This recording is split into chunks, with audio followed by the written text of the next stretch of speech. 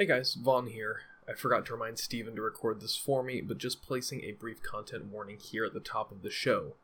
This week we are discussing Blonde, a film that contains scenes of sexual assault and physical abuse. All of this content is discussed in the episode, so please listen at your own discretion.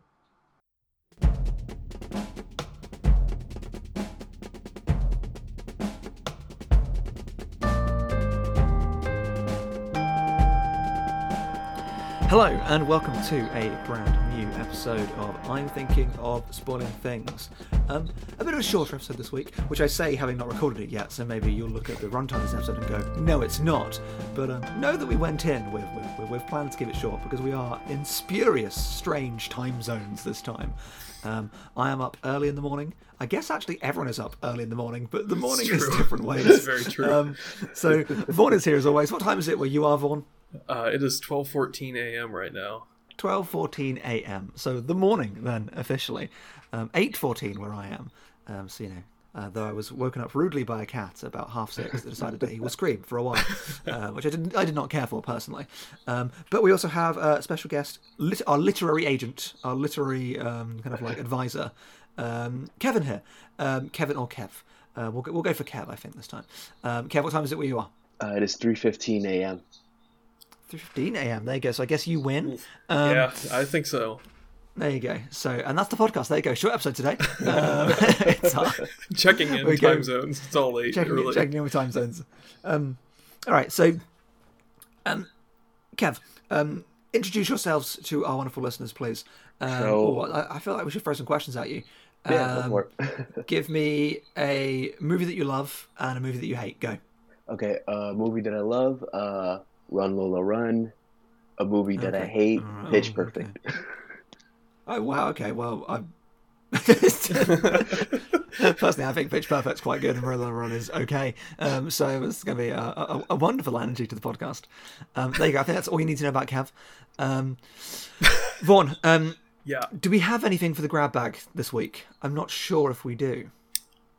I don't think there's anything that both of us have seen to discuss. No, we're skipping the grab bag this week. We're skipping the grab bag, and we're going straight to our main feature, hence why there's a shorter episode, because all three of us had the pleasure of watching Andrew Dominik's Blonde. So we'll start off, as we'd like to start off here, which is previous familiarity with the filmmaker. But I think we should say previous familiarity with the filmmaker, the film subject, and the source of the film, which you think would be the subject, but no, definitely is not. So let's start with Andrew Dominik. Vaughn, are you familiar with Andrew Dominik before this at all? I'm actually not. I've been meaning to watch The Assassination of Jesse James by the coward Robert Ford for years and just have not gotten to it because it is also, I think, about 3 hours long, so that has put me off It's a long one. What about you, Kev? Have you seen any of his movies? Yeah, I've only seen the one that Vaughn just mentioned. I saw it a while ago, and funny enough, this is back before I was too invested in film, so I didn't know it was Dominik, but that's all I've seen of Dominik in a sense of film. I know he did Killing Them Softly, but I skipped that because the trailer never intrigued me. I've not seen Killing Them Softly. I've seen Chopper, which I think is really, really good. I really, really like Chopper. So I recommend that. Really great opening career performance from Eric Bana, who was a comedian beforehand, I think. Has since been an actor after that. Chopper's a really cool film. I've also seen, let's see if I can get the title right, The Assassination of Jesse James by the coward Robert Ford. Yes, I think that's correct. There you go. Yep. Which is a really, really good movie. Absolutely stunningly beautiful. Sir Roger Deakins. Oh, yeah. I like top drawer Roger Deakins. There's just some stunning shots in there.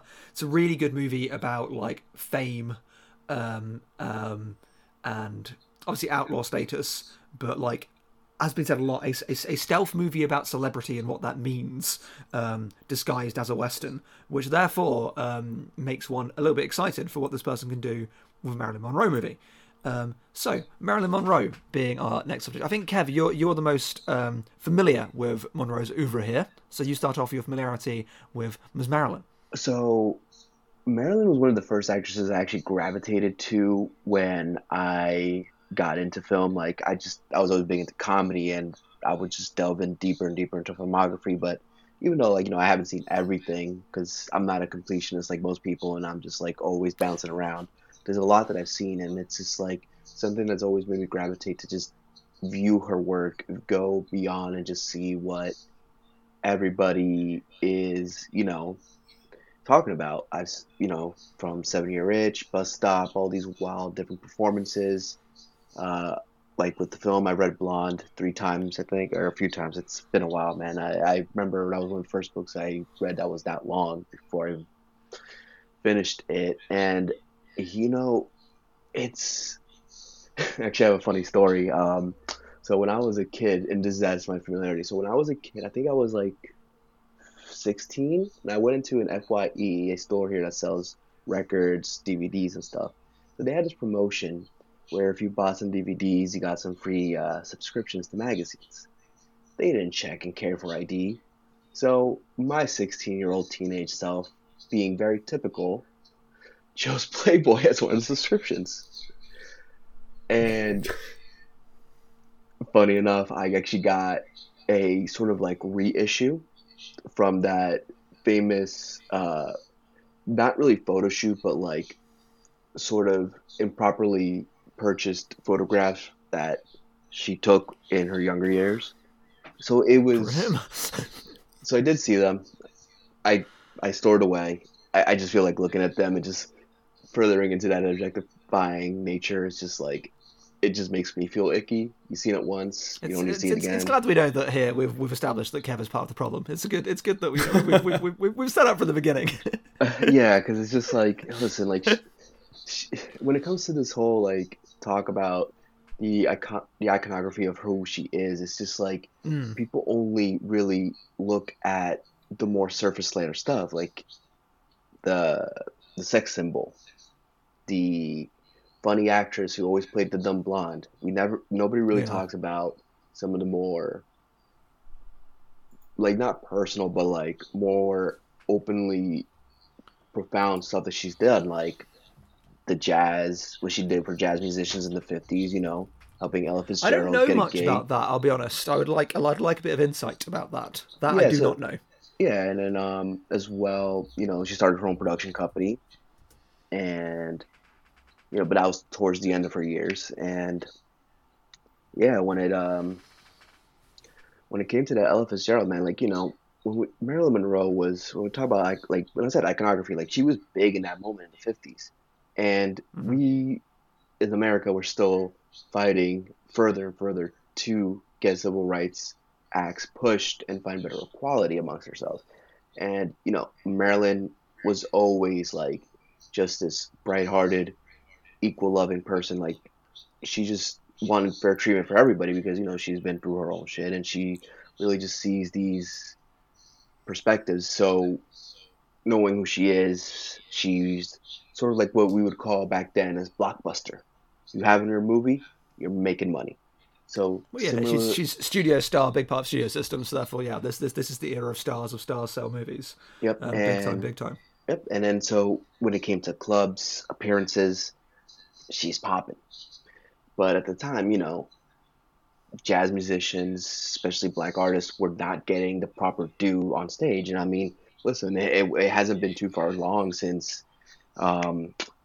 Billie Holiday and her struggles. I mean, listen, like it was still a thing that they had to get over and win and succeed and show in the world that they deserve the equality that they do.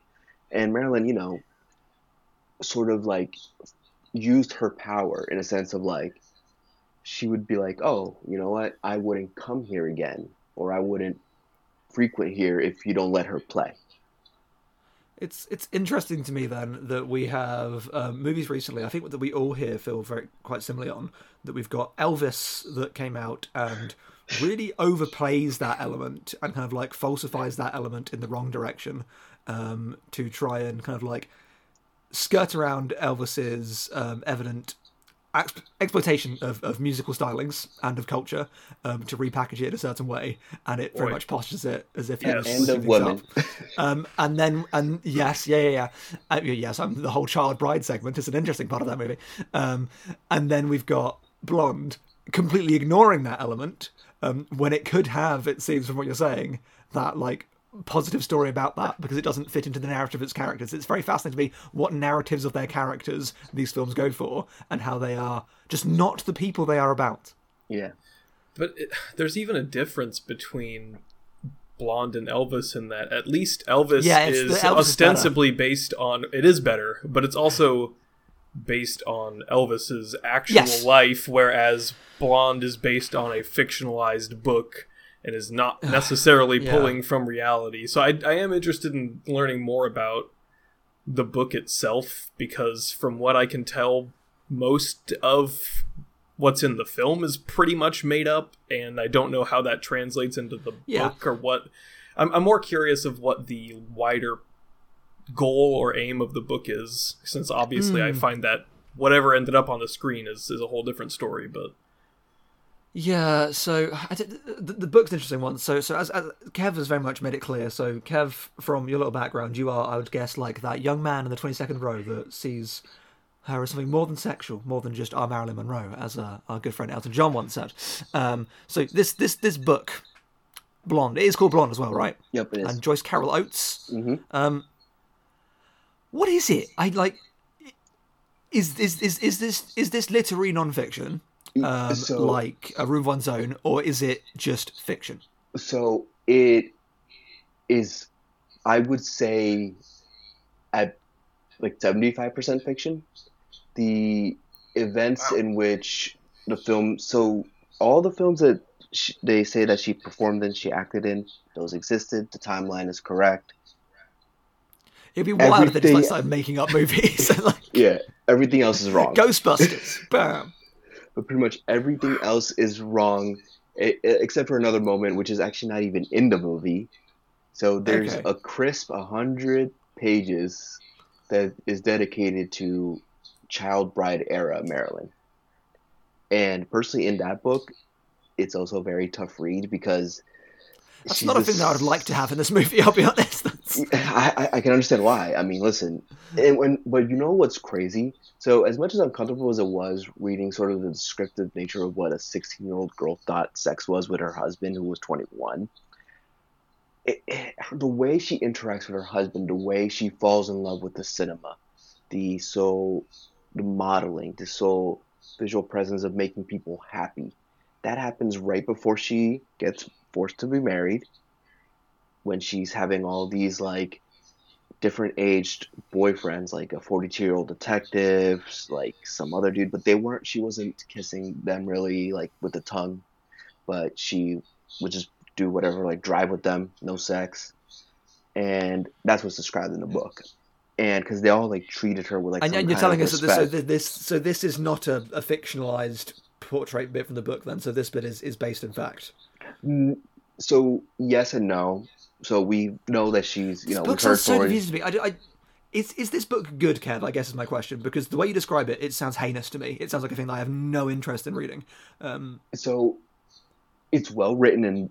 What does that mean? That phrase. Okay. So if you were, since you're an English that's teacher, like gets into like Triumph of the Will is like well made, and I'm like, no, it's not, because it's evil. Like, no. There is more to construction than literality. Yeah. So let's say you're an English teacher, and this was the essay you were given. Let's say that's the case. I always forget you're an English teacher, but so you're given this as an essay, and you're looking at this just like as like an example of just somebody's work. It's just, she just knows how to write. But the problem is, she also doesn't have a clear sense of like vanity. Like Marilyn, while this is trauma filled in the novel, she still is given some depth. She's still given that sense of brilliance and creativity. Stuff that's not even in the movie would have actually add a lot more agency to her. Like, for example, she studied Strasbourg. She understood it. That's interesting. Yep. She loved poetry. She was a great poet. The moments that she's studying at the theater and, sort of like training to be Arthur Miller's Magda, that is so extensively detailed. In every detail when it comes to the acting is more focused on her emotions, how she's sort of trying to use that to replicate into the performance itself. And that's sort of like really absent in the movie because like you're just completely. Yeah, because it's just like quick shots. Like with the "Don't Bother to Knock," there's so much more to it. But they just show that infamous final scene where she's finally carted off back to the mental hospital. She's holding the razor. But the issue on that end is just like, it's like when you really get into the crux of her just looking into herself, because Joyce Carol Oates writes this in so many different perspectives, and she uses that's like my next question. like So are parts of it first person then from Marilyn's perspective? So whenever she switched between first person, but especially from the perspective of different like characters, not just Marilyn Monroe. But at the same time, like, what was shocking to me, and especially a big contrast, which we talk about how this film is heinous, and as well the book. Yeah. Listen, whatever people were talking about the movie, it is nothing compared to the book. So, like qualitatively, but you like the book, right? This is a book that you've gone back to a few times. Yes, it's a book that I find rather interesting and very moment, because there's a lot of parts in the book that I actually think are wonderful. They're great. They really encompass what I wanted to read and what I wanted to sense in terms of like what this is going at, especially with the movie career. Yeah. But the moments where you have to see how she gets these parts, or the aftermath of some of the transgressions of her past, it's just like, it's too much, you know? And that's what I'm saying, because it's like one thing that surprised me, like just to continue that thought, was the film is not as sexually graphic as the book, or the movie's not as sexually graphic as the book. For example, with Don't Bother to Knock, they only show the scene, and she didn't get that role by that rape scene we're shown.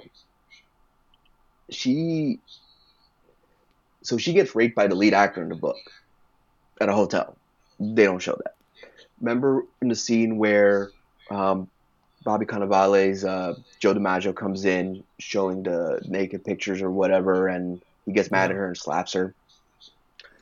Yeah, so I actually want to talk about that scene, because that like, I don't know, I feel like we'll go for the scattershot approach, because I feel this film is, I think, let's get our cards on the table. I think all three of us to varying extents hate this movie. I think that very much. Vaughn and I really, really hate it. I think Kevin's a bit more kinder to it because of perspective, but definitely does not like the movie. But with very negative angles. So I think rather than reiterating the conversation around this film just sucks, it's exploitative, because it obviously is, I think it's more interesting to like unpick bits of it and really explain why they don't work. Because we're presuming the listener has either seen the movie or does not want to see the movie, and therefore something benefited from here's how things are presented. So that scene is one of the really interesting scenes of the film to me, because it's so terribly handled in terms of perspective. So you talk about perspective in terms of how the book takes on multiple roles. This kind of tries to do the same thing. And it starts this scene really powerfully by matching our camera in terms of its physicality in the space to our abuser as he walks in. So it's framed behind him, and it shakes with anger with him. So it sets him up as this like force of like danger and destruction, which is, to an extent, the right way to do this, considering what's going to happen. So it's negatively framed into it. You then realise that he is there because he is like upset about, upset is putting it lightly, about these naked pictures of, I will say Marilyn Monroe, and I'm going to keep saying Marilyn Monroe because I don't think that it doesn't sound like the book is about Norma Jean, and the movie is not about Norma Jean. Very much so. He goes in, and she is, and then the camera, and then the styling of the shot changes completely to this very kind of like classical. We are now just like mid-range, we've gone from just like shaky camera angles, just like, there you go, here's just a shot of just naked Marilyn in the bed, and that the whole conversation is about these kind of like unauthorized pictures of using the image of just like naked Marilyn, and then there is a sexualization to this scene for sure, and that we have that just like anger down to this, and then when this scene ends in what it puts as like a tender moment, like there is an explosion of like emotion in the middle of it, but the way the scene wraps up is a moment of like soft emotional release. It's false, it rings false, but it starts the scene with anger, and it ends the scene with a more sensitive portrayal of this man. And it's so cinematically confused about how to present things, which is the thing that I think Vaughan brought up in his review very, very well in like a throwaway sentence of, this film just throws stuff at you. And that goes back to the thing that you said earlier, Kev, about things being well written and well made. And I'm not trying to have a go at you, I'm trying to have a go at like this like conception of, there are bits in this movie that I could just go, pause that's well made. That's a fascinating composition. Oh, you're playing with aspect ratios. Oh, you're playing with colour grading, etc., etc. And it does that all the time. But when you do that without intent, without meaning, and when you apply that to things that are heinous and things that are disgusting, for me, that is not well made. That's just poorly made, because it is just like completely random. I don't know if that's true of the book. I've not read the book, but that is my thought on the film. Vaughan, can you expand on that? Because I think you wrote about that really well. Yeah, the film, I just feel like, if you strip away all of this hyper stylization and the way that it just constantly is flipping aspect ratios and changing color grading and all of this stuff, if you take that away, you just have a really, really terrible and hateful movie. And I feel like it thinks that it can get away with it because it makes it look good. And I feel like it's so transparent to me just watching it. I was like, and it doesn't even work very well, because I feel like I think it makes it worse. I think it makes it worse. I think 100% I agree. Makes it worse.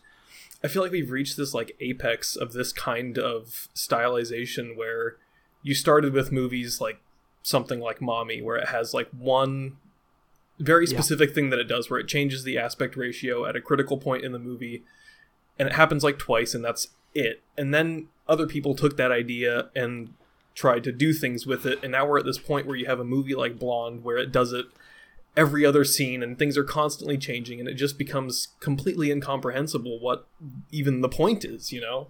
It makes grumps like me be like, maybe like the digitization of film was a mistake. Like this like used to be like a big deal, right? Like different film stock, and actually like fiddling with like with actual like practical tools to make these tools happen. And now you can be like, I mean, obviously always at the time you could like edit things to create like, and most aspect ratios are artificial, because you can just like put borders on things and attach things later.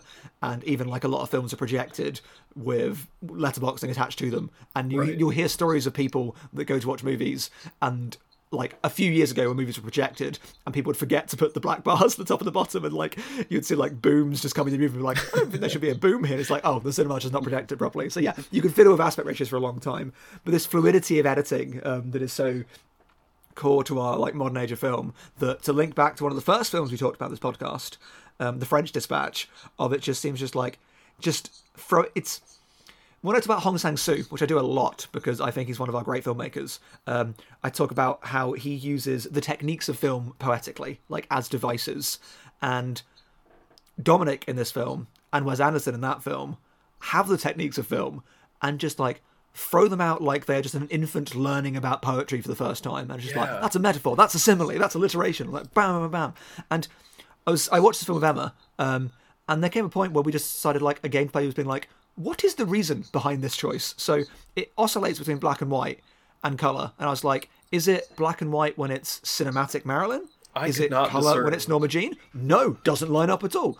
I mean, Kev, do you have a theory about its use of colour grading? Yeah, so he's mentioned that the black and white are supposed to feel more like snapshots in her memory. But some of those scenes are really artificial, or the most artificial. And then some of like the really kind of like eroticized imagery, which I will say is complete colour. So I will record at the end. Remind me, Vaughan, a content I wanted to drop at the beginning of this episode, because I think it's very, very necessary, because we did just jump into some really negative stuff, which we need to, but I do want that to be presaged. But so the first rape scene of the film, which is a great thing to say about a movie. Terrific. Like, I've seen people talk about how the stuff in the film is not sexualized. I completely disagree, and it's about like how things are framed. So, very much disagree. Yeah, that's the first rape scene in the film is artfully presented with this like kind of like just I don't have even an adjective. Like there's just like arty cuts to just like really kind of like well framed like bum shot, and like it does like Sam Raimi-y kind of like quick cutting around of it is just like so constructed and filmic in a way that, because film is a beautiful art form, therefore beautifies it and falsifies it, and therefore is eroticizing it. we was talking to Emma about this, about like the presentation of sexual abuse, and the problem we have with sexual abuse, as was talking about, not the thing itself, is a semantic overlap between what sexual means and what sexual abuse means. There's an unfortunate semantic overlap there, because in one of those, sexual is used for clarification of the kind of abuse, and usually when we use the word sexual, we mean something else about sexualization, and that's a very important line. Yeah. And this film is totally uncognizant of that, of it. It presents all abuse as sexual in a way, as opposed to the literal description of this is abuse that relates to sex, the act. And that's really the other problem with the stylization, is because the content itself is constantly like horrific. Like the entire movie is just constant grief and tragedy and trauma. But when it's presented with like these the 1-to-1 aspect ratio, and you frame it all artfully, and you put this ethereal piano music behind it, it's like it makes it look beautiful. And it's so the contradiction of it is just horrible. Oh, I don't know. I was from the beginning of it, so it's a film that definitely kind of like soured on me more and more as I was watching it, because I think it really saves like its overtly negative stuff for the back half, but I think it's more that it just doesn't go the places that you think it will, and I mean we start off with just like pointless tragedy, and we set up the motif that's going to be the motif of the movie, which is the daddy fascination, which is a note that it doesn't do right a single time in 3 hours. It's really, really disturbing. That she's defined as someone that just calls men daddy, and that's just the thing that she does. I'm sure there is a greater context around that, and the one praised element of this film is Ana de Armas' performance, which I don't think is very good. I don't think it's very good either. I don't think it is very good. I think for what it is, take away everything else, she gave it her all, and I commend her for giving something. I don't commend her for giving all to this movie, though. Like, it's like, come on, like, it's like, whoever gave her the script and told her it was a good idea, like, poor girl. But like, listen, like, I saw she gave it her all. Like, the accent was in and out, so it didn't really bother me as much. But it's just like she is not given the right script, because like I said, yeah, but Austin Butler's not given the right script, and like that is like a really good standout performance in a crappy movie, and there are different kinds of crappy here. Well, here's the thing, like I thought it was good, but it's not anything that like made me say, let's give her awards, or like, listen. Oh, she's gonna get them though, like probably not the Oscars, but she'll not. An award ceremony is going to give her stuff for this. I don't know if it's going to be like one of the bigger ones, but this is a thing that will have just like little leaves on its poster. Yeah, I mean, the controversial aspect of it is going to boost its popularity. But the big thing too, it's like, and this is what I said multiple times, the film is just very ticky-tacky with what it's picking from the book and what it feels that is deemed more cinematic. A lot of the movie stuff is taken. We don't really see much of the Misfit sub, but we see a lot of Some Like It Hot. We see a lot of actually, do we see a lot of? No, we don't even. Some Like It Hot, I think, is the most we see out of every production. Because, we don't. I'll be honest, we don't see much Some Like It Hot at all. Like, we have the first performance of when she goes crazy at the trying to do the number on the stage, and then you have that famous bathroom scene when she's trying to like with the sink, and she's trying to do all that wash and trying to. That scene again. I do not know how grounded in reality that was. I presume not at all. But the way they just try and take their fictionalized themes of the film and throw it over her performance to imply another degree of instability to her. Right. This film is so obsessed that she's unstable, and I'm like, this is one of my favorite movies. This is one of my favorite performances. Yeah. She is why that movie is brilliant. And how dare you? And I found that stuff so frustrating. Yeah. What's crazy, it's like they go in so much detail into Niagara, and yet he didn't choose Niagara. God, yeah. Like this book spends so much time on Niagara and the asphalt jungle, and he doesn't even want to touch it. And I'm like, why? Those moments were actually really good in the novel after the rape, but it's hard to say. Something Like a Hot Stuff is also just really ridiculous because of just, again, the overt fictionalization of the film, and like how I go back to how false it feels. So we cut to the opening night, Some Like It Hot, again, one of the greatest movies. I absolutely adore Some Like It Hot. Yeah. It is absolutely phenomenal. I think it surprised. I don't, I've talked about the phrase "holds up" before. It's an easy, casual phrase to use. Doesn't really mean anything because it is like canonicizing certain views to film over time. But to use shorthand, it is a film that holds up way better than you think it would, from my uneducated perspective. And it ends with one of the most iconic and hilarious jokes for cinema. And the way that this movie shows it is, it shows us that ending, and then it has just this... It's like... It's so hard to describe. Just blank audience just sit there, and the curtains close, and they just stand up and clap. And I'm like, that was a joke. That's the joke in the film. Why is no one laughing? Why is no one reacting like this? Like this, like it's like that 1984 Apple commercial. Like it's like a totalitarian regime. I'm waiting for someone to come in and like throw something at the screen and be like, "You must break out of this." Like it. So this movie is way too influenced by two David Lynch films that I'm going to talk about later. Way too influenced by them, and takes those aesthetics and places them on a kind of reality. So that the two being Inland Empire, which the Woman in Trouble movie, and obviously Fire Walk with Me, and I'll talk about why the movie is not as good as either to a great extent. And that scene with its just like what's it called again? I forget. I'm losing words. Time lapse, with its like time lapse of the audience, is very like on paper lynchy and weird, and then in execution is like, what is this? Why is this? Why is this black and white? Yeah, why is really just the question throughout the entire movie, really. It's just like, why is any of this happening in this What is the structure of the movie? Why is it 3 hours? What does it go through? The structure is just nonsensical. I mean, it's boring as well. It's so hard to parse out. Films that are heinous, but also just really boring.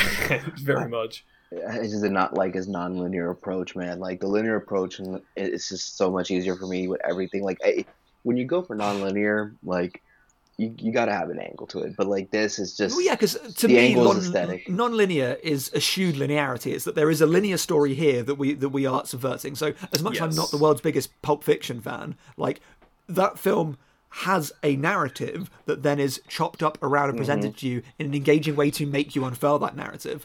This is just defined by ellipsis. This is just like, we're here. It's not non-linear in the way that it hops around her career, as in back and forward, which would give some contextualization. It's just, I don't know, it's just like skipping through a memoir written by someone that did not know her, and just every now and then pausing and being like, let's film that bit.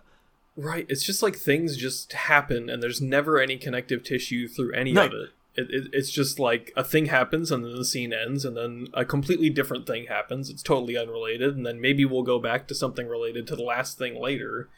And at a certain point, you just kind of give up even trying to figure out what the goal of any of it is. So I started my review with a focus, because I like to do this sometimes. I like to take out like a scene from the film that I think is really indicative of the wider film. And often with films that don't work, you can really get that. And with films that are really, really good, you can get that. When a film is brilliant, you can go, this scene has everything, and this is a great way of unpicking it. When a film's really bad, you go, aha. So I picked out the Arthur Miller scene. This is everyone. The film is just absolutely stupid. Adrien Brody, who we, as established in the podcast, is scum. But Adrien Brody is playing Arthur Miller. They call him Arthur Miller. The credits refer to him as the playwright. Piss off. Like, that's so stupid. Completely. It's like the same with like all the characters. Like they're named in the movie, but then in the credits they're not named. It's like what is make this? A decision, like, right? If you're gonna do that. Like, which we'll get to Spencer later, because I think Spencer is worth talking about in light of this movie. Definitely. And how Spencer does really clever stuff in that kind of location, yet still does name people, because it plays into the fantasy.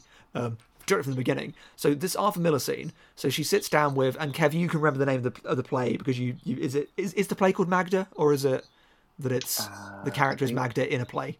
The character is Magda in the play. I'm blanking on the name of the play at the moment. But yeah, it's she's trying to perform as Magda. In this play is actually very personal to Arthur Miller. So it's like when he comes to her in that restaurant. Yeah, so when he comes to her in that restaurant, he's like, "You're my Magda," or "I'm gonna call you Magda." Like it's supposed to be that's supposed to be like the more significant turning point, where it's like that's where the relationship grows. They marry. That whole relationship was just so butchered. That's the problem with the structure, is that it sets this up like, okay, here's this really pivotal thing, this play, it's important, it's like, oh, we don't see the play though. Right, this conversation, this whole thing is like the foundation of their relationship and then their marriage, but it's just like that scene happens and then they're married and then they're in a relationship and the play is just forgotten about mostly, and it's just like, it really reminds me, Vaughan, and I'm sure you'll agree, of Tall Girl 2. So in Tall Girl 2, the enduring drive and conflict of Tall Girl 2, as I think we all know, is that she has massive stage fright, but she's obsessed with being in the play, and she's obsessed, and she's spending all her time being in the play to the extent that it ruins her relationships. And the movie just shows you no scenes of her actually being in the play. So you're like, well, I don't believe this because it's not in the movie. Of the amount of like things it wants you to believe are happening in Blonde, but has no interest in showing you are actually happening, and it cuts through. So to get back to this first Arthur Miller scene, which is the one point I was like, oh, interesting movie. So she sits down and they have a conversation at this cafe. It's in black and white because why not? And it's a shame because the black and white is very beautiful. Like that's how they rolled the dice for that scene. The contrast is stunning, and there's some really great stuff with like how they frame stuff. But again, it's used for ill. And they're talking about the play. And they actually give Marilyn a perspective. I'm going to keep saying Marilyn because the film treats her as Marilyn. And she gives this very interesting critique about the agency of Magda in the play. And makes another critique that links it to how it reminds her of a Chekhov play. And she mentions Chekhov, and Arthur Miller just goes, "Who told you that?" And in that scene is the reliant thing. It's the one time that actually lets the audience do some thinking. It's very shallow thinking, but the idea of being like, because a woman said it, this must come from somewhere else. The expectation, and because Marilyn Monroe said it, it must come from somewhere else. As Kev said earlier, that she's this ditzy blonde, therefore someone must have fed her this line, and this like disempowerment of women from the expectations of men. And disempowerment is key for this film. And then she gives this really interesting kind of like talk about what the character is actually like, what it actually means, and there should be a moment of understanding for Arthur Miller and for the film going forwards that there is a creative and insightful person here that has been not allowed to be that person, but always was that person, and instead Arthur Miller finds the one thing that's about him, and it's used as the meet cute to start their relationship. Yeah, you're right, that is a great scene to kind of hinge the discussion around, because it is very much the one point where you get that brief glimmer of like what the movie should be doing, which is giving her, you think the point of the movie, and even how the movie markets itself, is that it's supposed to be showing you the side of Marilyn Monroe and Norma Jean that, people didn't see the real person behind it, and it never does that, and then it kind of does it for 1 minute, and then it just completely forgets about it, and that's just, it's just like, what? As I touched on in my review, there is, again, it's these key dichotomies the film is on the wrong side of every time. There is such an important difference between having no agency, and therefore being taken advantage of, or being taken advantage of to the extent that your agency is taken from you. And better films understand that oppressed communities, that is what happens. They are forced by their oppressors to lose a sense of autonomy, and they're put in places where they are not allowed to have autonomy. In this movie, the whole way through, as I said in my review, a line that I was quite happy with is, she is a damsel waiting to be in distress. That's the thing. She just exists as this kind of like naive, passive figure that the world was always going to destroy. It's a Lars von Trier movie. That's how he writes women. And it's why I hate all of his movies, of that sense of, here is this kind of like angelic figure, or naive figure, or overtly stereotypically feminized figure that is going to be there as this nexus for hate and abuse that would just circle around it, as a way of giving foil to the hate of abuse in a way that doesn't actually make that hate and abuse mean anything, and doesn't show any agency or humanity. And I don't think I don't know if you, Kevin, have you seen Fire Walk with Me? I have not. I actually haven't even seen Twin Peaks except for the first episode. Oh. Well, as I was saying, we should all Vaughan's going to start with Fire Walk with Me, as he agreed. But Fire Walk with Me, which is, I rewatched it before watching this, and was just absolutely blown away by it, and watching it again, of it is the fictional story this should be. So obviously, Twin Peaks, and I'm not going to spoil things, is about the death of the iconic Laura Palmer and this like all-American girl, and the death mattering, and like the beautification. That led to a lot of like negative things in media that were influenced by that. And Fire Walk with Me positions itself as the story behind that, of like what happened to this girl. And Fire Walk with Me is a really interesting film about victimhood, what it means to be a victim, what victims we care about and don't care about, and it is a film that gives so much agency to its main character, shows the events that led up to her death, but makes it clear that really horrible people did really horrible things to this person. This person was a person that had humanity and that lived and breathed and did stuff and made mistakes and did negative things. And there's no aspect of that in Blonde at all. There's no humanity to either Norma Jean or Marilyn Monroe. She is just there to be ethereal, like, daddy machine that occasionally has bizarre and very upsettingly connoted conversations with fetuses.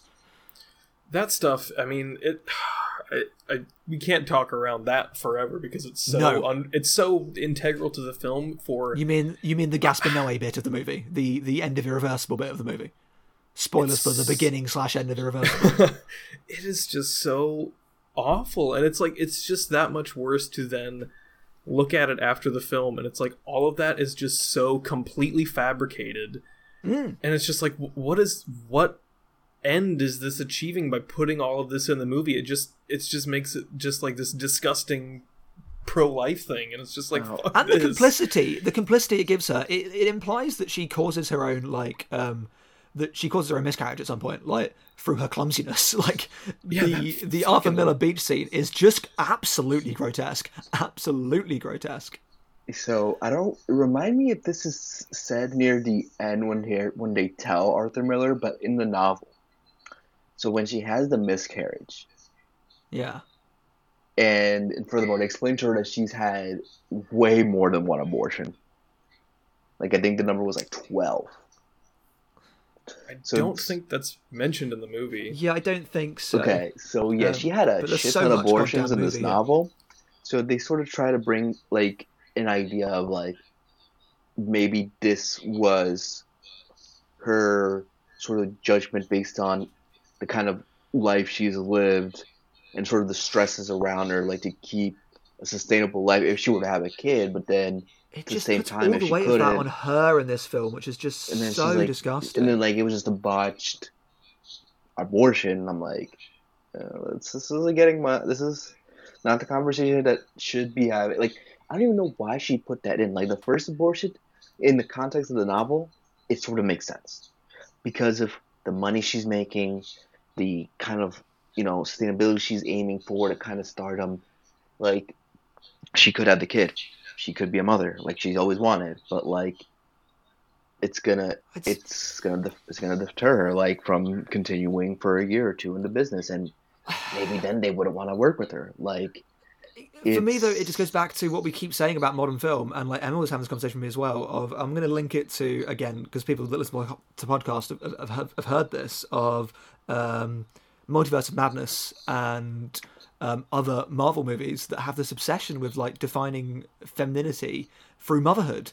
And, like, that's just the thing they grasp onto. And it's really deeply, horribly offensive. And this film is so unaware of the iconography it's dealing with, of, like, when you have this symbol that stands in for, because Marilyn Monroe hugely is, like, one of the key symbols, because of how she's used as a star, of, like, in-your-face femininity, of the hyper-feminine, of the hyper-presented performative femininity, because she was performing her femininity and was deeply, deeply aware of that. And then when you tie that to the just, like, reliance on the need to be a mother, the need to have a daddy this whole way through, is just grotesque, when there is, like, no sense of the artificiality of that, no sense of the weight of that beyond it thinks the weight of that is sadness, of the unachieved sadness of that.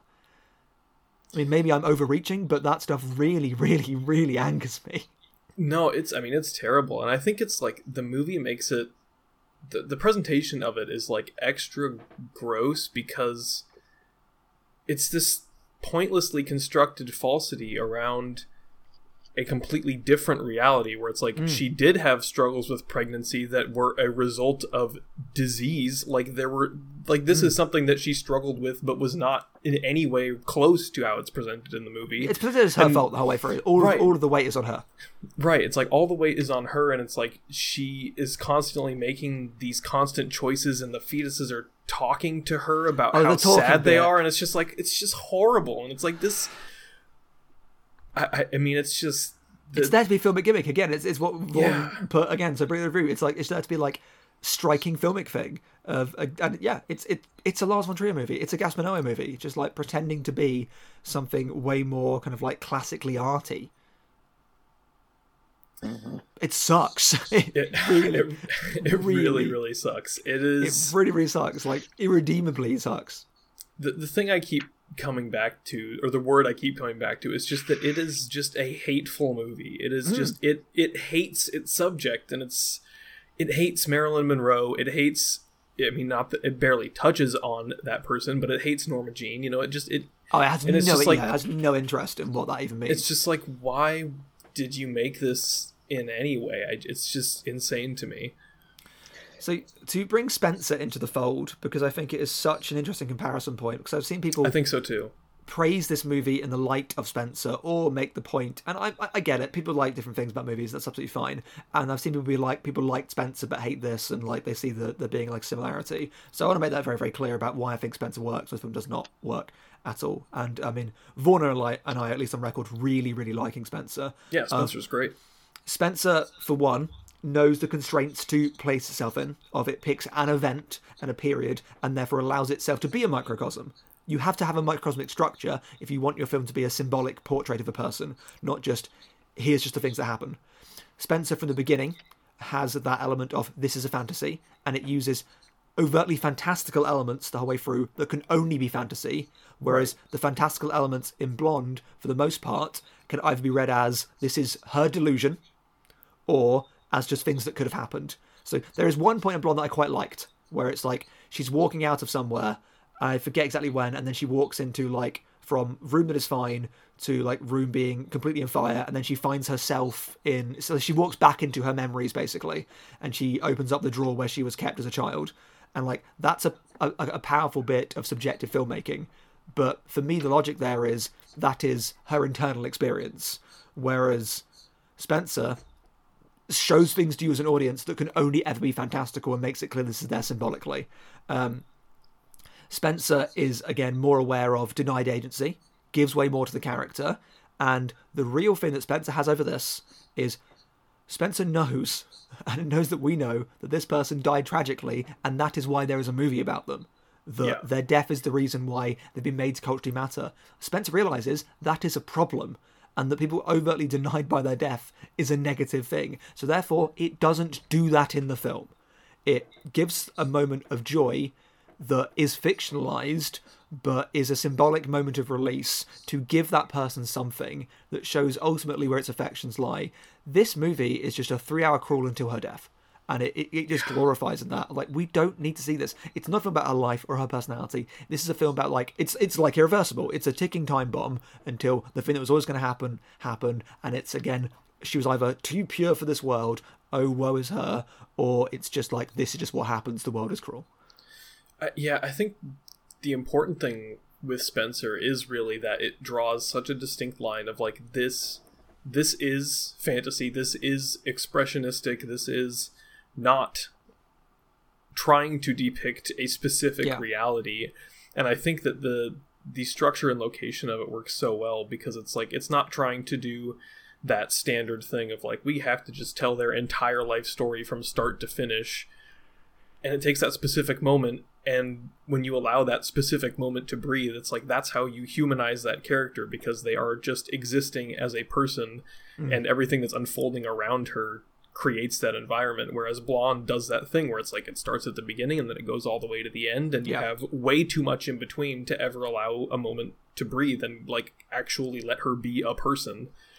And most importantly, it never draws that line. There's never any point where it's like, don't take any of this as reality. It just presents it like it is reality, and it's so far from it. And it's like, how many people are going to imagine that any part of this is real? Which links back to our Moon Age Daydream conversation as well. Obviously, Moon Age Daydream is a very, very different movie, but there are these films that treat their subjects as icons and tell the story of iconography in ways that are very open to misinterpretation. And most people will misinterpret these works. And I am a person that thinks that films should be more aware of, like, when they leave misinterpretation. Like, I mean, I like Fight Club a lot, but I do think that Fight Club as a film needs to do more about, for its aesthetic, of avoiding misinterpretation, because people say film's so widely misunderstood. I'm like, well, it's misunderstood for a reason, because I think it invites its own misunderstanding. And I think the opposite example is one like Starship Troopers, where I don't get why people misunderstand that film, because to me that film was very obviously about something and all the iconography in it. So there's a difference to me of, this film is so clearly this, what are you talking about? And no, I get it, because the film does play into that, and the film likes the aesthetic of it, and this film is so all aesthetic. And that's the problem, isn't it? Because Marilyn Monroe was treated as an aesthetic object, as Kev said at the beginning, like very well. And this film is an aesthetic object that wants to be aesthetic and beautiful, and because its form is so in line with what should be torn away about Marilyn Monroe, down to the Norma Jean, it can never do that, because this film is glamour and glitz and artistry of the lowest case A imaginable. Yeah, at a certain point, I literally took a break in the middle of watching it, because it is 3 hours long, and it's just so miserable to watch, and I was like, I just need to stop, because it's just all misery the entire time, and it's like... Man, I wish it was all misery the whole time. That's a great movie. I wish I was watching Misery. Misery absolutely rules. Kind of an aside, but I'm curious what you thought of... I was really thrown off by looping back to the Some Like It Hot stuff when it presents them filming a scene and they splice the actual film with Ana de Armas's performance. That was very bizarre to me. It was so jarring. All that stuff is weird, and then occasionally like it does a camera angle. So like the one very overt shot of it, because obviously I'm not as familiar with Marilyn Monroe as I could or should be, perhaps, but it's that her getting ready, laughing and leaning back like photo shoot, and the way the camera just like moves around, be like, look, it's that moment. So the way that the film goes out its way to present the real moments are real in this completely fictive portrait is grotesque. Right. And yeah, Vaughan, you're right, like just like splicing her into it, just strange. And it's weird to me. It's like such a minor complaint in a movie that's got so many larger problems, but like I have no problem with her accent in the performance. It never really comes through in a disruptive way to me, but the fact that it cuts from that performance to just very clearly not her singing these songs is so funny to me. It's also just so jarring. I'm like, this doesn't make any sense or work very well. So to go to the performance, why I think the performance is not very good, I don't think it's bad, I think it's just not very good, is because it only ever like engages on the level of artifice. And I think it's only allowed to do that by the script and the direction. But when the script and the direction are this way, I don't think you can get a good performance. So I just don't think it's a very interesting performance. Whereas, again, the Austin Butler one, I guess there's more room there in the film to do that. And it's a different character to work with. There is actually some dynamism there that gets out of it. I think the one thing we've not spoken about, but I really want to, is... Actually, two things. So first of all, a point that Emma made, which I think is really, really astute, and I think is worth mentioning. So this is actually like to criticise Spencer as well, to an extent, and to criticise Jackie, which obviously is lesser seen, but is the precursor to Spencer, of... Emma made the point about these fantastical biopics about women from male directors, and how even when they are good, it's just another example of I'm using women as a plaything, and I can go, but it's fantasy. And outside of maybe Elvis, the biopics about the men are not that. I think Elvis kind of is that by mistake, of it is the fantasy of Elvis, but it's another way of just men positioning themselves to make these movies where I don't need to actually make it about a film. I'm making my actual movie, and it just so happens to be about this person. But really, I'm talking about blah, or fame, or the price of this, or the patriarchy. It's just, I don't know. No, it does feel like a running theme at a certain point where you're just like, can we stop? Can we take a break from this? It's just, at a certain point, even the stuff that comes out on the positive side, you're just like, I don't really need a constant stream of these movies. It's because if it is just, at a certain point that a male director having that fantasy of being allowed to kind of build whatever they want with these women, it's like Lifehouse Tapestry, for sure. Let someone else do this, or just don't do it at all. Which goes back to what may be my final complaint, because I just hate this movie, is the utterly uncomfortable positioning of this film, how it takes its central theme to be this search for fatherhood and the need for definition by fatherhood in this film, where Andrew Dominik has gone out of his way to position himself as the auteur, and this is my movie, and I have, like, metaphorically fathered this film, of, like, having that as the void in her life, and then positioning the film in that way from its creation. is very, very telling and very, very grotesque. Mm-hmm. And it's just, it's so much worse because, like, fuck Andrew Dominik, who's just out there like, yeah, I also just don't give a shit about her at all. Didn't give a shit about this movie. I don't care that it's all fake. And it's just like, fuck you. Like, yeah. To position yourself that way and then also not even try to care. It's like, he can't even bother, like, making up any excuses for what he did. He's just like, fuck you. Yeah. It was crazy. It's because, like, a part of me feels like when he wrote that script, he also expected a minimal budget, because if somebody were to make Blonde, a feature film is not it. Yeah. If you were to make it miniseries, if you were to attempt it, but it's like, for example, going back to Iconography, the whole relationship with the ball player is just that one scene of abuse, the marriage, the meet, and then like 5 minutes with the parents. In the novel, there's a moment where they're going to Japan. The ball player is going to help with the inaugural season for the Japanese Baseball League. But when Marilyn gets there, she starts to notice how big her sort of presence is there, how well she's known, how well she's loved from the movies. Yeah, that's more interesting, definitely. And it's like, they describe her coming down a plane to a sea of Japanese fans just going ecstatic just to get a glimpse of her. And especially like when she's at the hotel and when she walks out the balcony, you just see the descriptive nature of like, damn, like, I wish this was in the movie, because like it goes back to a lot of the stuff that happened in the earlier part of the book too. Like, you know, like when she was married as a child to the guy always wanted to leave her to join the army, and he eventually did. And like Elvis? And yeah. And then when she was in Japan, at one moment they asked her, hey, would you like to perform, you know, like a song and dance and liven up the troops who are fighting in Korea? You know, the Korean War aside, because that's just a whole nother discussion of problematic issues. It's sort of like seeing Marilyn get up on that stage and sort of like sensing like what she dreamt of as a kid, being like this strong woman able to fight in the war, able to help. Allowing her to be something in a way that this movie never allows her to be anything. And like that's one true moment of like happiness that you get in a book of her, where she's like, yo, like I'm somebody. And then that's just not there. It's that's like, sorry, Vaughn. That's what like really kept coming back to me, like watching it, and just like why it ended up feeling so like hateful to me is I'm like, it just seems so cherry picked to remove every possible moment of joy from her, and like I said, it's just all tragedy and misery, and I'm like, why is she just never allowed to enjoy, just have anything? It's like there's no, I'm like, this is why she never feels human at all. No. Because it's just one emotion the entire time, and she's never allowed any levity or joy. And even the one thing that she is supposed to love, like being an actress and making these films, all of those scenes where she's on set are just turned into like, oh, she freaks out and she's upset and she ruined the take, and it's just like, fuck. It doesn't show you why you would care about this person, apart from the fact that they were a target of abuse, and therefore you should innately care.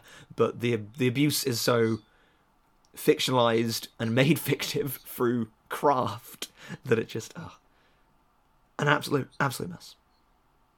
I hate it. Lightly putting it, an absolute mess.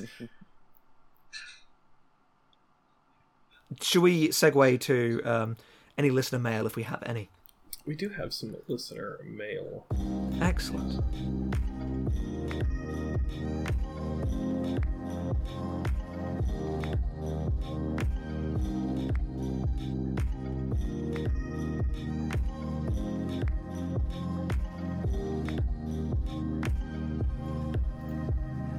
All right.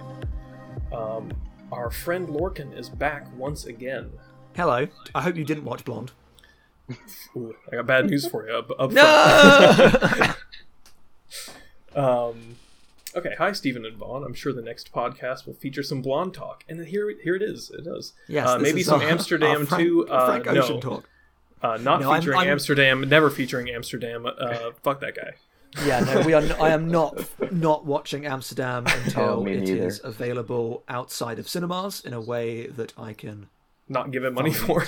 Yeah, no, fundamentally, like I should not say that on a podcast, agree. But no, David O. Russell should not be allowed to make movies. I also anyway. really like his movies anyway. So it's fortunate for me. I listened back to your Licorice Pizza podcast. Talk of The Master brought me back a decade. I saw The Master and Silver Linings Playbook on the same day, and Dominic's Killing Them Softly a week or two later. Ooh, okay. These were important films and or filmmakers for movie fans who came of age at the start of the 2010s. Something they featured and had in common with several other movies of the time was a sense of, I would call it, new Hollywood revivalism. Empirically, Dominic assisted Malick on The New World, PTA Altman on A Prairie Home Companion. This period of history, rich in contrasts, success stories, and cautionary tales, has been a go-to for prestige American films of the last decade. Emblematic to my mind is how all of PTA's films since The Master have been set between the end of the Second World War and the mid-70s. Yeah, I think he was asked recently if he'd make another non-period piece, and he just has no interest in making contemporary film now. That he just likes playing in the period. Why not? Good for him. Now there's Blonde. Indeed, Don't Worry Darling in the mix as well. Blonde is a huge misfire while being a film of the scope and ambition. Yes, Logan, my man. That I've been there for as long as I've been into American cinema. There is still some aesthetic pleasure to be had from Blonde's mid-century ambiance, but the all-too predictable 20th century stations of the cross-narrative does make me question whether the well of thematic material from those few post-war decades is running dry at the moment, or is it the concept of the arrogant writer-director who won't hear dissent in pursuit of their next assassination of Jesse James-sized success that has earned greater scrutiny? Blonde is fairly maligned. Detroit was another similar debacle, but undeserved IMO. I recently rewatched it. I really like Detroit. I have not seen. I think it's great. Well, there you go. I only saw it at the cinema, and I saw a preview screening of it because I'm a borderline about it. And I really, really liked it. Maybe I'd feel differently upon revisit, but yeah, I'm here to stand up for that. The positionality of it's interesting, but at least she did talk out and say that if it wasn't for her, the film wouldn't have got made, and she was very aware that her positioning is at odds to the film. But she wanted the story to be told, and that's the way they could get made. Whether that's true or not, I don't know, but at least some respect to her for talking about that. Well, there you go. You have defenders with you, Orban. Yeah. I was, however, impressed by the camera work in Blonde. It felt like the camera, or Marilyn herself in a vehicle, was always in motion in the second half, which, yes, along with the score, recalls Mulholland Drive, which is interesting because you were talking about Lynch earlier. But also Joan Didion's Play It As It Lays, which is how you do a version of this abused woman's story without humiliating her as a one-dimensional victim. Another novel that is like these new Hollywood or new Hollywood. Need to read Didion. Revivalist Films is the moviegoer. It's concerned with possibility more than the dead end. Malick held the rights to make it for a long time. But maybe you guys loved the movie. Nope. Or don't want to talk about it at all. We did, because we had to tell everyone how bad it is. Anyway, looking forward to your next show, Orphan. Thanks for emailing back again. I'm always happy to see an email from you. Yeah, and just a really, really good writer every time. Yes. Just enjoy hearing your words. Now I wish I'd mentioned that Stations of the Cross thing earlier. Like, what a very good point. That is the narrative drop that it takes, and now I feel like a little dumb for not saying that. So thank you, Logan. Great email. Hey, that's the advantage of listener mail. We can get some different perspectives in there. And now an email from Jack. I know him. It's Jack. I really did not like this movie, but I love Frank Ocean's album from 2016. Hey, I mentioned that earlier. Do you guys dig Frank Ocean? Fans of that album? Would this movie be better or worse if it was cut to album synced up like Dark Side of the Moon and Wizard of Oz? Either way, I hope Frank Ocean releases new music soon. Love always, your best pal, Jack D. Jack, I have some great news for you. Jack D, the comedian? Jack D. Lead balloons, Jack D. I feel like I need to inform you that movie does exist. It's called Waves, and it also sucks. So, unfortunately... I never watched Waves. Don't. It's really bad. But it's I wanted to watch it. It has a lot of Frank Ocean music, and it kind of does the same thing, where it's a bunch of artsy shots and shifting aspect ratios, but it all sucks, so... It's not a good movie. I'm going to disagree. Not with Waves, I've not seen it. But I'm going to say this movie would be better if you synced it up to the album, because you could close your eyes and just listen to the album, which I agree, Jack. It's a very good album. You just listen to that. It's great. Yeah, I like Frank Ocean. I'm basic. I have basic taste. I like Frank Ocean. I listen to a lot of Frank Ocean, but I like what I... I'm not saying that he's basic. I'm just saying that I have surface level taste in a lot of music, and therefore don't know the deep cuts that my two compatriots do here. So I'm just like, yeah, Frank Ocean, good. Yeah, well, unfortunately, no new music from Frank Ocean for all I could see. I know he's going to be directing the next Travis Scott music video, and he's going to be making movies for A24. Ooh, known murderer Travis Scott. Interesting choice. Yeah. But he got that deal with A24. Oh God, yeah. Well, everyone's bad. Everyone's bad except for Murph, our next emailer. Hey, I know you. Light up a fat one, spoilers. It's Murph. Oh, Murph, go away. I feel in the pop culture landscape there have risen certain figures who have influenced the entire media landscape, not necessarily with their Me, work, for example. Yes, he's talking about Steven, but with their all-encompassing image. Because the image is what sells. Godzilla, I think. Not just to the fans, but to the tabloids. When you boil someone down to a look, an attitude, and an atmosphere, you lose numerous shades of grey, and ultimately what you focus on... No, Murph, the film goes out of its way to be in black and white at points, so it gets the shades of grey. It definitively, it goes out, it does that.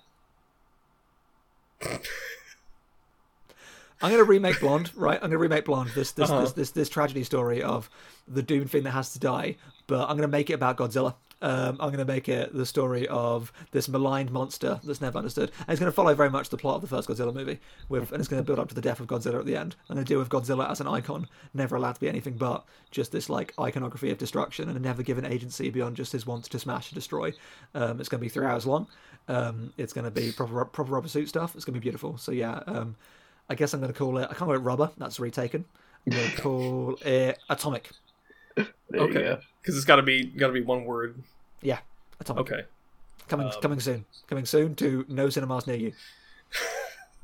Can't wait. Yeah. Thank you, Murph. Sorry, Murph, you were speaking. You lose numerous shades of grey, and ultimately what you focus on... No, Murph, you don't. No, Murph, I don't know if you know this, but some of the films in black and white. Like Godzilla, for example. Speaking of Godzilla. Poor Murph. He knows what he wrought by opening his email that way. Fair enough. What you focus on says way more about you and what you value rather than an interpretation of a life. In this way, celebrities become alchemical symbols. Walt Disney represents animation. He represents capitalism. He represents innovation. He represents anti-Semitism. Hey! You're on the same wavelength there. For a second, I just want to clarify for the audience, I was not giving away to anti-Semitism. I was weighing that we said it at the same time. That's perfect. And how dare you focus on one interpretation without bringing up any of the others, preferably without your teeth gritted. And while there is tragedy in a human life, or in a human being transcended in this way, part of me does feel that it's such an impossible process to undo. We may as well appreciate when the use of such shorthand allows us to really tell where our values lie and where the value of biographers lie. Anyway, those are my thoughts on the discourse around Baz Luhrmann's Elvis.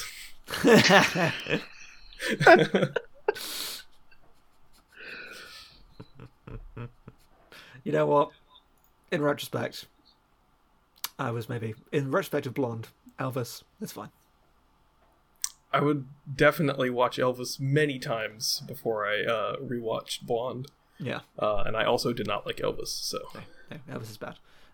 It is bad. Yeah.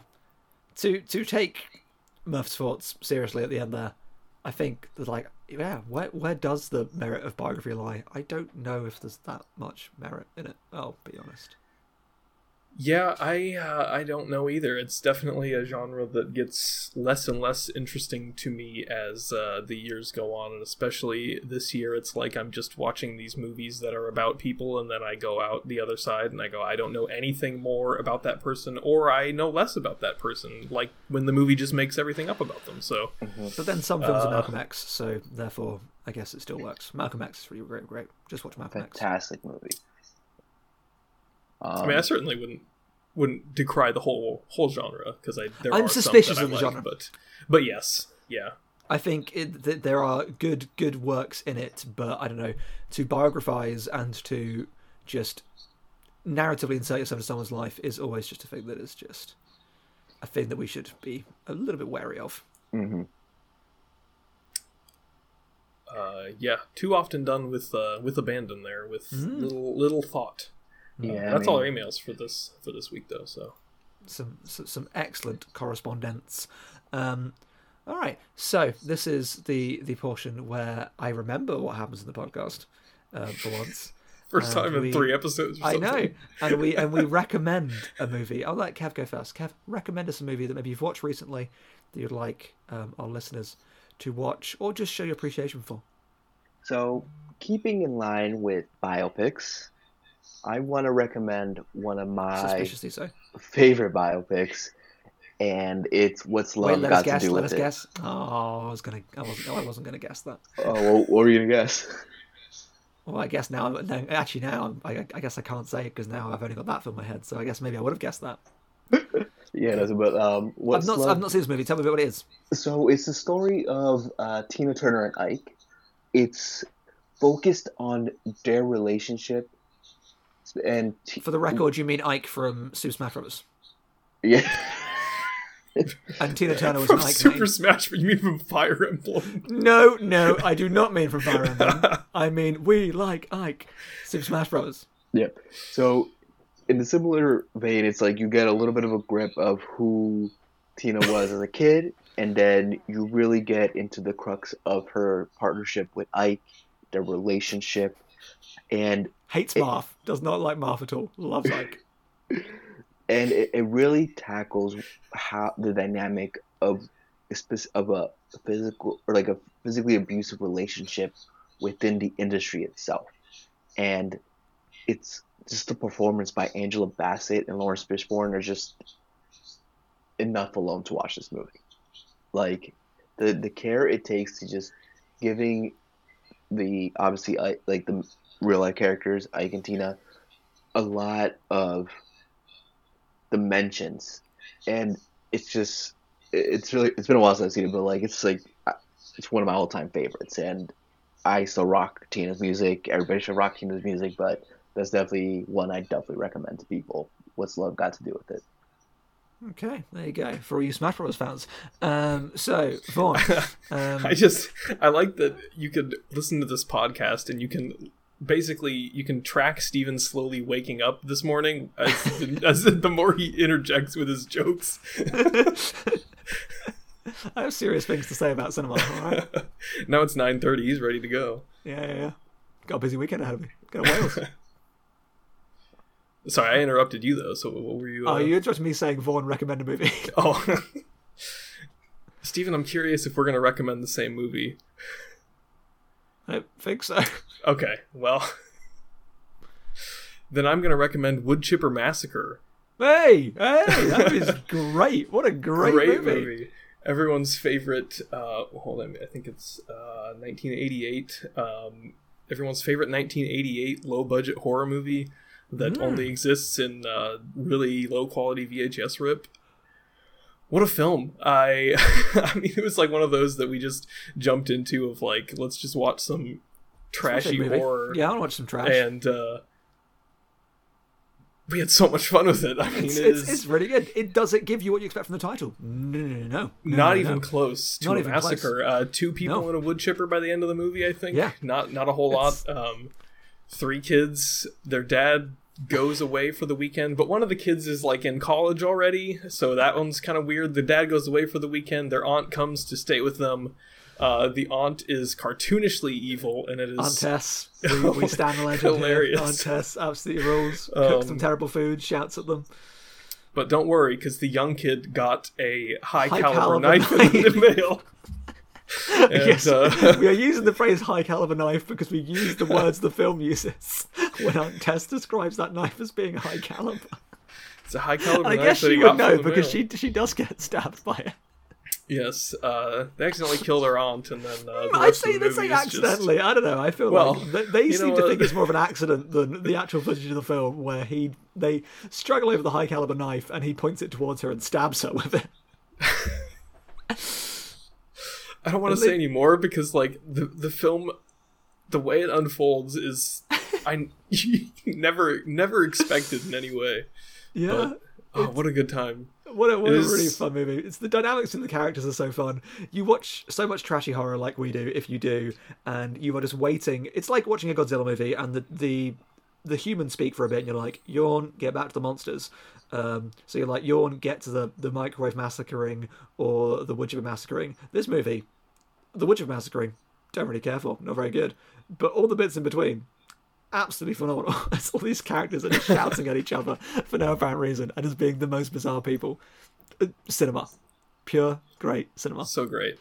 So obviously you weren't going to recommend that. What have you got for us? No, I am going to recommend a recent movie that I watched, actually. I was tempted to recommend Fire Walk With Me, but given that it's due earlier, I'm going to recommend, I don't think I had a chance to talk about this last podcast. Did I talk about Powerlands last podcast? No, you did not. No. I'm going to recommend Powerlands, which is, there's a review for it up on the website.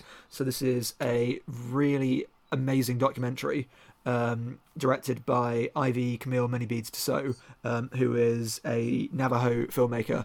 And when you can see this film, because I think it's absolutely astonishing. It's this really important and really beautifully made portrait of Indigenous communities' resistance to resource colonialism, to put it very bluntly. But the many reasons why it's brilliant is, I would say the main one for me, and again this is from my positioning, is how it doesn't equivocate. It doesn't say all of these experiences are the same, but it finds connections, and it is a story of hope and uprising in the face of things. It doesn't wallow in suffering and horribleness like certain other movies do. It is a very clear story about these are the horrible things that are happening, and these are the things that are being done to counter them. So it works as a point of inspiration. It works as a point of like pointing out the social ills of the world and the need to do more. And it's a film that ultimately encourages you to think about what you can do in the world to resist about this, whilst making it very, very clear of the horrible things that are happening. It's such an empathetic, because of course it is, because it's from these communities. Obviously the stuff about the Navajo community is so ingrained with that, and that eye and understanding for Indigenous life, yet the specificities culturally of it is just so core to the film. And she's a wonderful filmmaker, and she finds this great way to just find the beautiful prosaic in everything and these little moments, and it's as defined by living life as it is by how life is oppressed upon, and therefore it presents, when your identity is oppressed, that living as your identity becomes an act of like resistance and rebellion, an act of revolution. And it's a powerful, wonderful film for that. And if you can get a chance to see it, I don't know when you'll be able to make sure, so I'm going to keep talking about it, because it's really, really stunning. So Powerlands. Great. No, I am looking forward to checking that out as soon as I am able. And absolutely will, whenever that may be. Hopefully soon, but I will wait, because you have spoken about it so glowingly. Yeah, so this is very good. So yeah, Kev, thanks for joining us. Would you like to plug yourself very, very briefly? Yeah. You can find me on Instagram at Pigeon Montez. You can read my music reviews and other notes of worth of music on the Weekly Coup. I wish I had notes of worth. Or anything related to music and sometimes movies. And if Tyler Perry is dropping something new, or a biopic of an artist is coming out, expect something on the Twin Geeks. There you go, our Tyler Perry correspondent. You love to see it. Fabulous. Vaughan, plug yourself. You can find me on Letterboxd, Zebra. Zebra, got it. You haven't used that in a while, so it's you gotta pick it back up. You gotta give it some edge. Okay, well, you did say to do that, so I guess I will. If I give you permission. 5-star review of Blonde coming soon, I guess, from Zero Zebra. Well, now it just feels like I'm giving you work, which that makes me feel a little bit better. It seems like it's just effort for you. So it's a joy. It's a joy. Whoever Zero Zebra is. So yeah, follow Vaughan on Letterboxd at Zebra/Zebra. Find him on Twitter as Zero Zebra, which you'd think he'd been Letterboxd as the same, but it's not. To plug myself, the only thing I want you to do, dear listener, is to go to patreon.com/thestacksonfilm. The only thing. And just give myself and previous emailer Jack Davenport money to make stuff. You've heard us about the Stacks before. I know that Vaughan has been on Stacks content. It's everything that we do under our little blanket of Jack and I want to talk about films. It's coverage that we think, I'm not saying that it is both funny and insightful. We like to do a variety of things, and if you sign up to our Patreon, you get exclusive access to some exclusive things. Do you want to watch The Queen's Corgi and listen to a commentary track on it? You probably do. The second part, yes. You do. Do you want to watch... what other movie did we do? You forgot already. Jurassic Park 3, the second best Jurassic Park movie, and have us talk over it? You can. What about I Know What You Did Last Summer? What about if soon we're recording a Jason X commentary track? That sounds like the kind of thing that you'd be into. Jason X, the kind of movie that we enjoy. Exactly. Got a lot of movies to catch up on in the Jason franchise. What a movie. What a movie. Well, when you get to Jason X, with commentary, how exciting for you. Perfect. Which I think actually will help a first watch of that film, because that film's built different. And subscribers also can get access to our exclusive podcast, which we dropped the first episode of on our free feed, Let's Try That Again, where we revisit films that users, friends, patrons exclusively from now on think that we have underrated or overrated. So I famously had Dredd at 2 out of 5 based on watching it when it came out. Near when it came out, we revisited that, and you listen to our updated take on Dredd. I think the Texas Chainsaw Massacre 2 episode is now available to subscribers, and I think Event Horizon is the next one, which will make Vaughn happy. We're going to see if I like Event Horizon this time. And I know our friends Brazy Ben and Matt have suggested some very interesting films for us to tackle next, which I'm very, very excited about. So please, patreon.com/thestacksonfilm. We would love it so much if you could contribute to the madness. Yes, please do, everybody. I'll kind of finish off plugging the Twin Geeks. If you are not listening via the website, please go to thetwingeeks.com to check out everything else that we do. We've got all the Tyler Perry coverage that you could ever want. All the Tyler Perry coverage that you could ever want. Maybe more than you would want. I don't know. Depends on what viewers are listening. Listen to all of our sister podcasts on the website, the Twin Geeks podcast, finishing up Robert Altman right now. And they've got some fun stuff on the horizon that I might or might not be involved with. Who knows? I presume that's the case. Daydreamcast, check that out. Don't let the Motorncast get you. You guys just released the Local Legends episode, which was very fun listen. Just phenomenal movie. You can listen to more of Kev on 808s and Pod Breaks. I don't know what you guys have got coming up next on that. We're going to be talking some Beyonce and Encanto.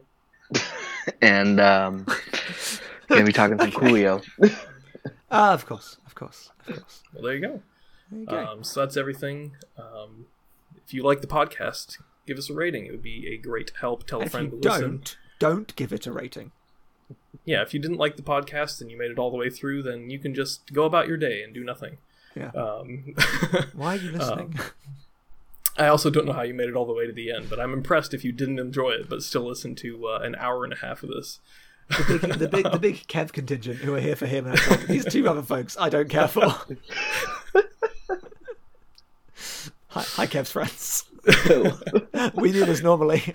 Thanks for listening, and I'm sorry, maybe? Yeah. Well, until next time, I'm thinking of ending this podcast. Fabulous.